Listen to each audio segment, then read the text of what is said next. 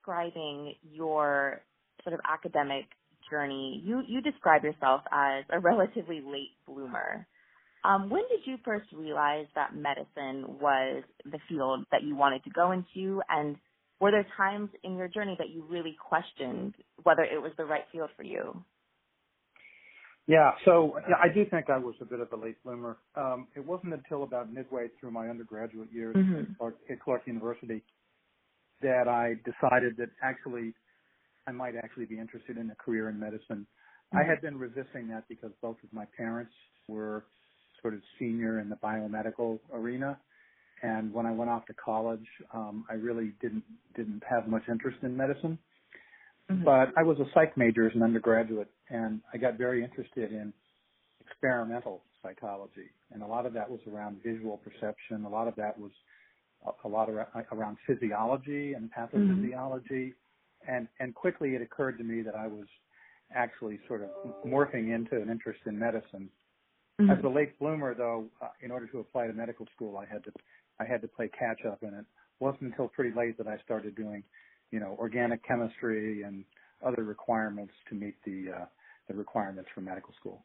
Yeah. And so you went to medical school at Howard University, which was an unexpected shift in where you thought you would end up going, but you talk about that being really valuable in terms of teaching you some really valuable lessons that helped you later on in your leadership position. Can you describe a little bit about what going to Howard gave to you? Yeah, so I grew up in Washington, D.C. I was somewhat familiar with Howard University. I had a close family friend who introduced me to the prospect of applying to Howard. I really had not thought about it. And it turned out, as I got late into the application denial and acceptance process, and I should point out that this was the second time I was applying to medical school, I ended up the summer on a bunch of waiting lists, and the school that showed the most interest in me was Howard. And that interest also was financial, in that it was much more affordable for me to go there, and it was much earlier, by several weeks, almost a month, to get in there. And for people who have applied to medical school, been on a waiting list, and don't find out to where they're going until like the day before, that is a wonderful kind of a stress. So I went off to Howard, actually not really knowing what to expect. I'd never been in that sort of a situation where I was a minority member of another majority group. And it turned out to be a really great experience. It took me, I think, a little while to get comfortable, but I quickly became comfortable. The classmates that I experienced at Howard were from all over the world. They have a commitment to the diaspora, not just the United States. So we had folks from Africa, the Caribbean, from all over. It was really a very diverse class. There were about 10 to 15% of the class were minority, writ large, and it was a really great experience. It was different than where some of my other friends were going to medical school for sure, but it was also really great in many ways. And to be that sort of different person in so many situations, whether it was when you were in class or whether it was with a professor or in a hospital setting with patients, it really, I think, sensitized you to what it was like to not be the majority person. And then later in life, not so much at Penn when I was on the faculty there, but when I went to Merck and I became part of a large organization managing people from diverse backgrounds, a global organization, and having to really understand some of the issues that people were dealing with at work, as we tried to move them around the world and tried to treat everybody the same and realize that, this heterogeneity that comes with diversity comes with lots of nuances and complexities. And it made me, I think, much more sensitive to that and helps me, I think, be a better manager. Yeah. And so, you clearly became, there's, I think, many important checkpoints on your journey to leadership. first you became kind of sensitized to diversity and the value of that. And then you also, I understand, quickly thereafter became interested in innovation and this idea that science is not all just about the molecules and the granular, but we really need innovation on a large scale across the spectrum type of level. And from my understanding, that realization came to you while working as a postdoc. Is that correct? Well, yes, it did. I mean, it came in several ways. One, it came with the sort of the cognitive dissonance going on in my everyday experience in the lab, where I was poking and prodding individual human airway smooth muscle cells, typically for 4 or 5 hours under the microscope. And meanwhile, looking out the window in West Philadelphia, we had an epidemic of inner-city urban asthma. And it didn't look like the things that I was doing in the lab were going to yield any results in the community in any kind of a time frame that was relevant to the lives of the people around me. And that, to me, just caused a level of frustration. You know, how can I have more impact? It was also at a time where we were thinking a lot about access to care and how poor that access to care was for so many people for no apparently good reason. And so I got interested in really looking for ways to have more of an impact to a broader population. As I mentioned, one of the funny things that we did was we moved the appointment book from the asthma clinic into the emergency room, which for me was my first attempt at system innovation, system of healthcare innovation. And it caused a dramatic reduction in emergency room bounce backs for asthmatics that came in the middle of the night.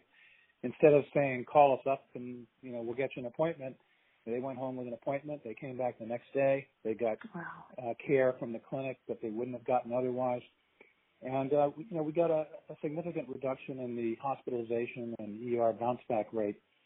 And Penn was recognized for that through the medical assistance program that was actually funding us at that time for care of patients in West Philadelphia. I think later when I joined Merck, I had an interesting conversation with a close friend of mine who reminded me that, you know, part of what we're trying to do in healthcare is not just create new molecules and new products, but also to apply those things that we've already sort of bought and paid for, already developed, already studied. And there's so many examples, even now, of diseases where we don't do a very good job of treating the population at a population level, even though we have wonderful interventions. Hypertension is a really good example. You know, cholesterol and cardiovascular risk factors in the past was a good example. These are not all treatment issues. Many of them are prevention. But, you know, if you look across the cardiovascular spectrum now, we've done a really good job with lowering cholesterol. We've done a pretty darn good job with smoking cessation, and actually cigarette smoking is at an all-time low now. We still have a ways to go with blood pressure.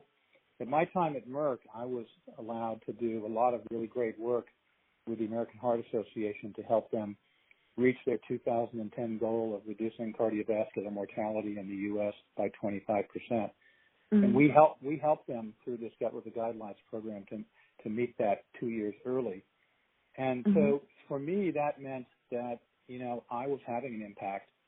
And yes, I missed one patient at a time back at Penn or in the ICU or in the clinic, but I was also having an impact that I could point to on health.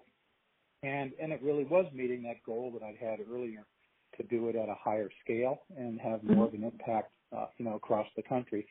And ultimately, we were allowed to try to pursue some of those things, encouraged to pursue some of those things outside of the U.S. We didn't have the same success. We tried to do some work in China. It was, you know, it's complicated working in China. We didn't get it to quite where we wanted it to be. But the interest and the conversations with the senior leaders in China to look at the obstacles of doing that in China compared to the U.S. was really fascinating. And, you know, I think I learned a lot from those experiences. Yeah, and what I think is particularly fascinating about what you've done is that you've taken your experiences as a physician into your roles in leadership. So you mentioned missing the sort of patient-physician interaction, but one thing you were notable for at Merck was trying to bring in the patient voice into a lot of the decisions being made, particularly in R&D, where that wasn't really the standard or the norm at the time. Can you talk a bit about that and what you tried to do in terms of amplifying patient voice? Yeah, so during the past, during the last 3 or 4 years of my time at Merck, we started to get more interested in the perspective from patients. You know, most of what was happening in healthcare was really through the frame of, you know, what did the payers want to pay for, what did the doctors want to do, what will the regulators approve, and nobody was really asking the patients or taking the patients very seriously as to what their preferences were. There were several drugs that came to market where there were issues between the risks of those drugs and the benefits of those drugs, that once they were reevaluated with patient input, allowed the FDA to see those drugs differently in terms of their risk and benefit, and allowed them to be on the market, excuse me, when they would otherwise not have been on the market and not accessible to patients. And so that kind of reframing of benefit and risk with not just the other perspectives, but now with the patient perspective, really became key. And so when we started to think about what the implications of the patient input could be for a pharmaceutical company or a biotech company, we really started to think, you know, I mean, of course we know it's important to commercial success because people's preference, of course, is critical there. But what about the design of the clinical trials? Could the patient input help us pick better endpoints that maybe were more relevant to the patients? You know, a great example that people often use is somebody who's going into a clinical trial for the skin disease psoriasis. Right. You know, might be told, well, the endpoint for you is going to be what percentage of your body is covered by psoriatic plaque. But the patient may say, you know, that endpoint is not the endpoint I care about. The endpoint I care about is what percentage of my visible skin, my arms, my legs, my hands, my face, is covered by psoriatic plaque. That's actually the endpoint I care about. Wow. So these personal preferences are important, and if you don't ask patients and take their input seriously, you won't do them. And the same is true for what side effects really might bother you. You know, we might think from an FDA point of view or from a manufacturer point of view that side effect wouldn't be acceptable. But, you know, you got to ask because you don't have the disease, you don't have the symptoms, and so you don't know what side effect might be acceptable until you talk to them. So that was kind of on the clinical trial side, and we made some progress in that, which I think was good. It was not easy. I think you know, R&D in our industry is a very big enterprise, and people are not very interested in disrupting it because it is so complicated and so expensive and so risky. Because bringing new drugs to market is a high risk proposition. But we made some progress in that, and I think the other frontier that has to be looked at now is, can you move that back even earlier? You know, can you get patients involved and decide what your priorities are for the company going forward in the future? So that's kind of the next area that I think people need to look at. Completely. And also in terms of next area for you personally, I know that you're going to get to continue your work with asthma, which I think is fascinating because it was really born so organically for you, your interest in that. Can you talk a bit about what you're going to be doing related to the asthma work that you have been doing, but how it's sort of shifting a direction? Yeah, well, I first got started being interested in pulmonary disease back when I was an orderly, and I was taking care of a man who had polio, and he was quadriplegic, and he was on a ventilator. And I learned a lot about what somebody who looks like they're disabled can do, and wants to do, and was successful at. And that really inspired me and got me very interested in pulmonary physiology. As a medical student, I came to Penn to do pulmonary. As an intern and a house officer, got very interested in pulmonary, particularly because of the ICU.